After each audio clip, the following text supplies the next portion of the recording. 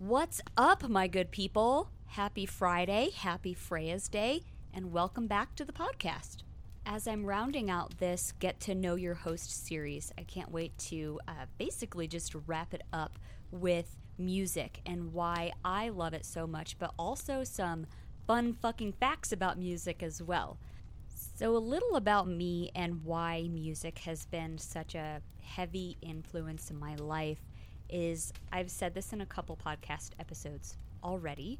I had a very tumultuous childhood and I didn't have an opportunity to let my voice out. It wasn't being heard and I didn't have a way to properly express all the intensity and the pain and the suffering that I was dealing with. And so when I discovered music at such a young age is where I was able to more or less start healing, if you will, or connecting to myself. That was the avenue that I was able to connect to my own self. Otherwise, I was extremely dissociated. I know I'm commonly known for my love and adoration for heavy fucking metal, but I do want to let you guys know there's a couple of genres that I do love. Fun fact is I did dabble a little in pop and country, and I just cannot relate. So there's that. But the other genres that I listen to, I kind of more or less use music as a mood setter, which is something that I did find in doing some research from some actual scientific research, how we can regulate our moods and emotions through music. So I started doing that, not even realizing that was the intention, even from childhood age. So the other genres that I listen to are classical and jazz.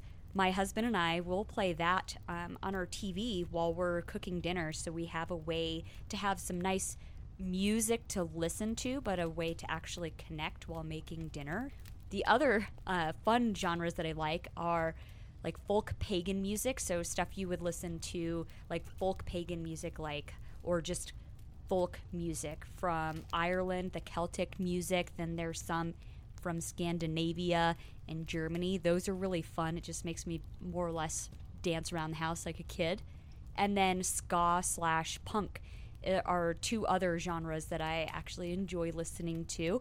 And here in just a bit, I'll get into how I was introduced to those, the last two genres of ska and punk. So if we were to rewind time to right around 1992, so I was roughly 5 years old. So my Uncle Jerry, he had such a huge influence on me, especially when I solidified my love for heavy metal in my early teenage years.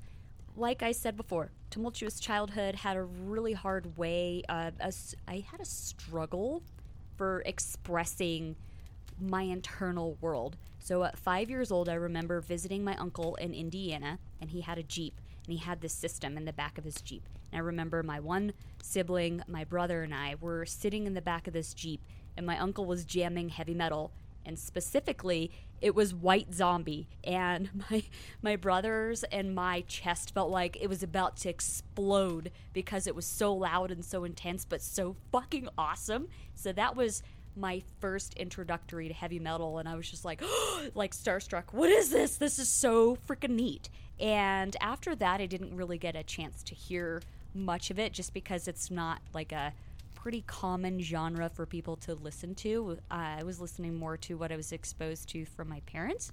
So a little later on, as in like right around the age of 12, is when I was reacquainted with heavy metal when I got to, my uncle moved to Florida, where I'm from, and he literally took a fire hose to all the things of metal and learning the various different quote-unquote subgenres of heavy metal, and I got to dabble listening to some of the lighter stuff to some of the really super heavy stuff, and my uncle and I would go to concerts all the time, and it was just a way. It really truly did pretty much save my life at some of the worst moments of my pain. It was the only place that I felt like I had a friend with me, was heavy metal at that point in time. So like I said, about 12 years old is when I got reacquainted to this badass genre. And the reason why I loved it so much is because it's so intense, and it's like there's nothing else going on in the world when I'm listening to it. It is captivating. It is just, it's like a level of grounding me. I'm so present. And then what actually really helped to kind of fuel more that fire around the love of heavy metal was my very first concert, or very first metal show. And a lot of people will go, oh my God, like that is just, there's weird people, so on and so forth. They're my fucking people. I like the weird people. I like people that are just truly authentically themselves. I feel like that's very much so the heavy metal community. But more than that is majority of metalheads are actually introverts. Also with that research that I looked up, there's actually a science behind how you actually select your music based on personality, which I will get into. So part of my personality is being an introvert. And with all that being said, I like to handle a lot of my own stuff privately. And even though I've been more open in these more recent years about my own healing journey and what's actually happened to me in my life and how I've been able to grow and overcome a lot of the adversity that I experienced, still I like very much so to handle all of this stuff very privately. And heavy metal is where I get that it's like a euphoria. I get this sensation. I've looked it up before, but I actually want to speak with, absolute like researched truth on it. But have anyone ever experienced the sensation when you're really connected to a song and you get this like tickle that ripples from the top of your head and radiates all the way down throughout your body, where you get goosebumps like throughout your limbs and so on? That's what I get when I listen to heavy metal, especially when I'm like physically moving my body or just sitting in the moment just listening and nothing else is going on. That is the one genre that makes me feel that, like I said, euphoric, a grandiosity of like this raw, so much fucking power and like strength within myself. It's how I can just access that internal life force of power. And I started exercising that in my teenage years, like I said, around 12, where I just couldn't express what was going on. No one was paying attention. Nobody was interested in hearing what was going on with me, what was my internal world like. So heavy metal became my friend that was with me, where it was a mood enhancement. And it cracks me up when people say, it's so angry, it makes me angry. And I'm like, okay.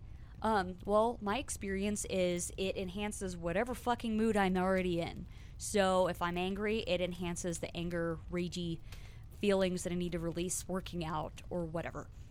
And then also, I can be smiling, bouncing around like a little kid while listening to it, which rolls me into, excuse me, guys, I just have to say, what was fun is I have the security guy coming to our house that just called and interrupted my recording. So this episode might have a little tinge of squirrel. So oopsie daisies, but either way, we'll get back on track. What's fun about, like I was mentioning before, my first heavy metal show was this pure bliss of like, oh, this is so cool, the energy is so intense. And then like looking at these musicians and thinking, oh my God, actually, in order to sound good in a concert, you actually have to be a damn good musician. It's not like it's lip syncing. There's none of that pop stuff there at heavy metal shows. And then also, like I was mentioning about community and then these people being introverted, which is so fun at heavy metal shows, is you can literally never have met this person before, be standing right next to them, they're headbanging, and somebody will literally wrap their arm around your shoulder and start headbanging together, like your kids just bouncing around with this sense of excitement. And then also, a lot of people really don't understand mosh pits, which to each is their own, but as somebody that's been jamming out to metal for well over 20 years and going to shows, I could tell you a little bit behind it is, yes, it's aggressive, but there's this controlled aggression. Sure, you're going to have some fucking douchebags that are in there that just are like the eternal fucking douchebag guy that just, you know, has the internal little man complex. And but majority of the time, what it is this controlled chaos. And this sense of community of, like, yeah, roughing each other up, having a controlled space to let out the aggression. You bump shoulders or whatever, hopefully not clotheslines and motherfuckers. But if they knock you down, they literally pick you back up. Even people that are not within the mosh pit will also help pick you back up. So it's really hard to articulate this sense of community if you haven't really experienced it while with the intensity of the music. It's one of those you just have to experience for yourself. It's fun, and just saying for you metalhead haters, you're missing out. Okay, moving on. Something that I thought would be really fun is to tell you guys the history of the metal horns. So way back when, in the 60s, a good old band named Black Sabbath was led by Ozzy Osbourne. And he used to throw up the fun peace signs because that was super popular in the 60s. It looks ridiculous. Don't mind my judgment. But anywho, he got kicked out of the band for various reasons. And then we have the Sicilian man, the Italian man named Ronnie James Dio. So, fun fact about this guy is his ancestors are from Italy. So Ronnie James Dio's grandmother used to throw up what we would call the metal horns. It's called the malocchio. The Italians are probably going to say butchered this shit out of it. But anyway, the whole reason for that, it was basically like a pagan hand gesture to ward off the evil eye or evil spirits. And as Ronnie James Dio was in the band Black Sabbath, he started switching over. Instead of throwing the peace signs up, he started showing the metal horn, what is now called the metal horns. So a little bit of fun fact for you. And I know, I can be one of those that I can kind of sneer a little bit when people throw those up around, because I'm like, oh, you got to be totally metal to do that. But in actuality, we know hand gestures and language over time does change. But I still think it's pretty badass when it's represented for heavy fucking metal. So, there you go. So now I want to move into, I thought this would be a fun little thing to share with you guys, is when my husband and I met, it's funny, we had similar musical taste, but also kind of different. And one of those main differences is, like I've said before, I grew up in the heavy metal community, and my husband grew up around the punk rock or the hardcore punk community. And even though musically they can sound similar and they can look similar, they're also different. And in the 80s, they were more or less like these enemies, if you will, even though they're very similar and have a similar cause for a lot of the music, the content, and so on. Either way, I guess everybody's just got to battle everybody at some point. So what's funny is but both of us having that background, and then I was like, yeah, I don't know, I'm going to really listen to punk. And he was like, yeah, I don't know if you're really going to turn me into a metalhead. And then over the years, which we've been together almost 15 years as of July or August, we have actually converted the other one to like each other's musical taste. So we are a merge of hardcore punk rock, and heavy metal. We over the years have been able to attend these concerts together of all of these musical genres, and be able to share like knowledge and the fun aspects of those genres together. So that was just, it's something really cool to look back on and be able to say, hey, we've been able to influence one another in a pretty cool way of very opposing worlds. Now let's roll into some research-backed data. So this is from the National Center for Biotechnology Information. Hello, nerds. According to the research, some common uses of music are music as pure enjoyment and aesthetic appreciation. However, it's aesthetic considering it's not something visual. Maybe it's watching the artist. Who the fuck knows? Somebody let me know what you think of that. To inspire dance and physical movement. Mood management / regulation or enhancement, like I was mentioning that I did in my teenage years. Distraction from other situations / troubles. Boom, that's what I used it for. Reduction of loneliness, feelings of comfort. Boom, also. Enhance concentration and cognitive function. If I used it for that reason, I'm thanking myself now. Maintain alertness, increase working productivity, promote certain goals / messages, social bonding, transmission of oral history, rituals / religion. Also, as part of this research data, they're saying that there is so much more information to find as far as what actually all contributes to choosing musical preference, but some consistencies that they have found are personal values, personality traits, and thinking style. So let's break that down, and I would be also curious to see if some of what I'm going to share here is fitting for you and your personality / musical taste. Here's what they found. Personalities that lean more in the extroverted and agreeable types listen typically to more country, pop, religious, and or soundtrack genres.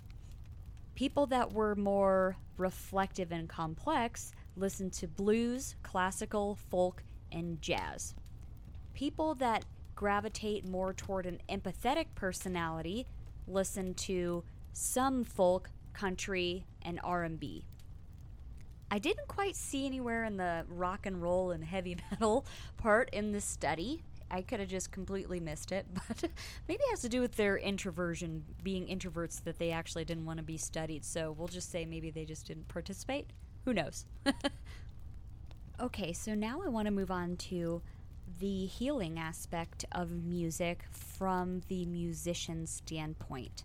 I'm not claiming I'm this overly grand musician. It's something that I've started really delving into for fun, for the fact of learning something new. Something I haven't shared before is when I was watching Dancing with the Stars way back, I want to say 6 or 7 years ago, a famous football player named Rashad Jennings, can't remember who the heck he plays for or his position, excuse me people, but one thing that he said that really stood out to me and stuck with me was in between each season, he would pick up a new skill of some sort, whether it's music, learning a language, maybe another sport just to dabble into.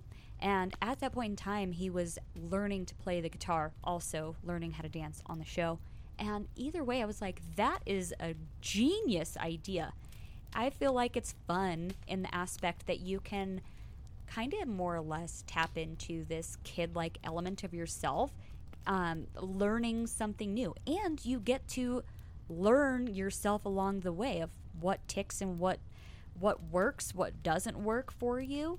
It's more of like a self-exploratory way of doing things. So I took that on for myself, and I still embrace that pretty much every single day. I think it's fun to learn new things and to not be good at it, but to learn how can I be good at it? What am I good at? And then be able to adjust. And then what am I not good at? And then be able to adjust that as well to work for you. So, according to the National Library of Medicine, there's some very interesting things that they have discovered. So one piece is that they said, as people age, they will experience progressive physiological losses in function, such as auditory, cognition, memory, and motor control. I mean, I feel like that's a given. We already know that part. But in relation to actually being a musician or producing music, some of the benefits that you can get are reorganizing the brain's neurological pathway, brain plasticity and the ability of the brain to change its structure and engaging older adults in sensory, cognition, and motor skills creates positive outcomes. Research also indicates active participation in musical lessons creates larger plasticity effects than does passive music listening. Musical training provides a multi-sensory activity that requires integrating signals from different sensory modalities with motor responses. So, according to this article, in a nutshell, they're saying the brain works on a principle of use it or lose it, relating back to exercise your brain in different ways as opposed to just living your daily life, working, being a parent, being a spouse, all those things. Actually be really intentional with some of those joys you can do just with the personal aspect of your life, because your brain is going to have some positive effects as you age if you start doing this. Not for this reason, but it's cool to know some of this stuff, is I learned from Rashad Jennings to learn something new. And for me, one of the biggest barriers that I've had to overcome is actually using my voice, especially in the aspect of singing. And it's been a weird thing to overcome, but I found a way to make myself have fun with it. So one of the things that I'm doing right now is recording this podcast. And sometimes it can be a little nerve-wracking, but one way that I've tried to combat the element of all of those nerves and to feel more confident using my voice is actually doing a vocal lesson beforehand. And yes, I like heavy metal vocals. I've actually been learning some clean vocals as well. And one day I'll actually share some of that stuff on videos and whatnot. But either way, I've utilized something that I'm afraid of, delve into it, and then use that for the advantage of helping build my confidence, and then go do this as far as record the podcast. So my whole point is, don't be afraid to do something that you feel out of your element about, something that you don't feel you're good at, and learn yourself and use it for your fucking advantage. So I'm going to leave this episode here. I will in the future have more to share on researched things about music and so on. And as you've heard, even in the intro, this podcast is very versatile, but it's so exciting and so much I feel like I can share that little tidbits and nuggets of information that can either plant a seed for you to try something new, learn something new, or just hone in on something you're already doing. So all in all with this podcast, I want to leave you moving forward now that we're getting out of the Get to Know Your Host series.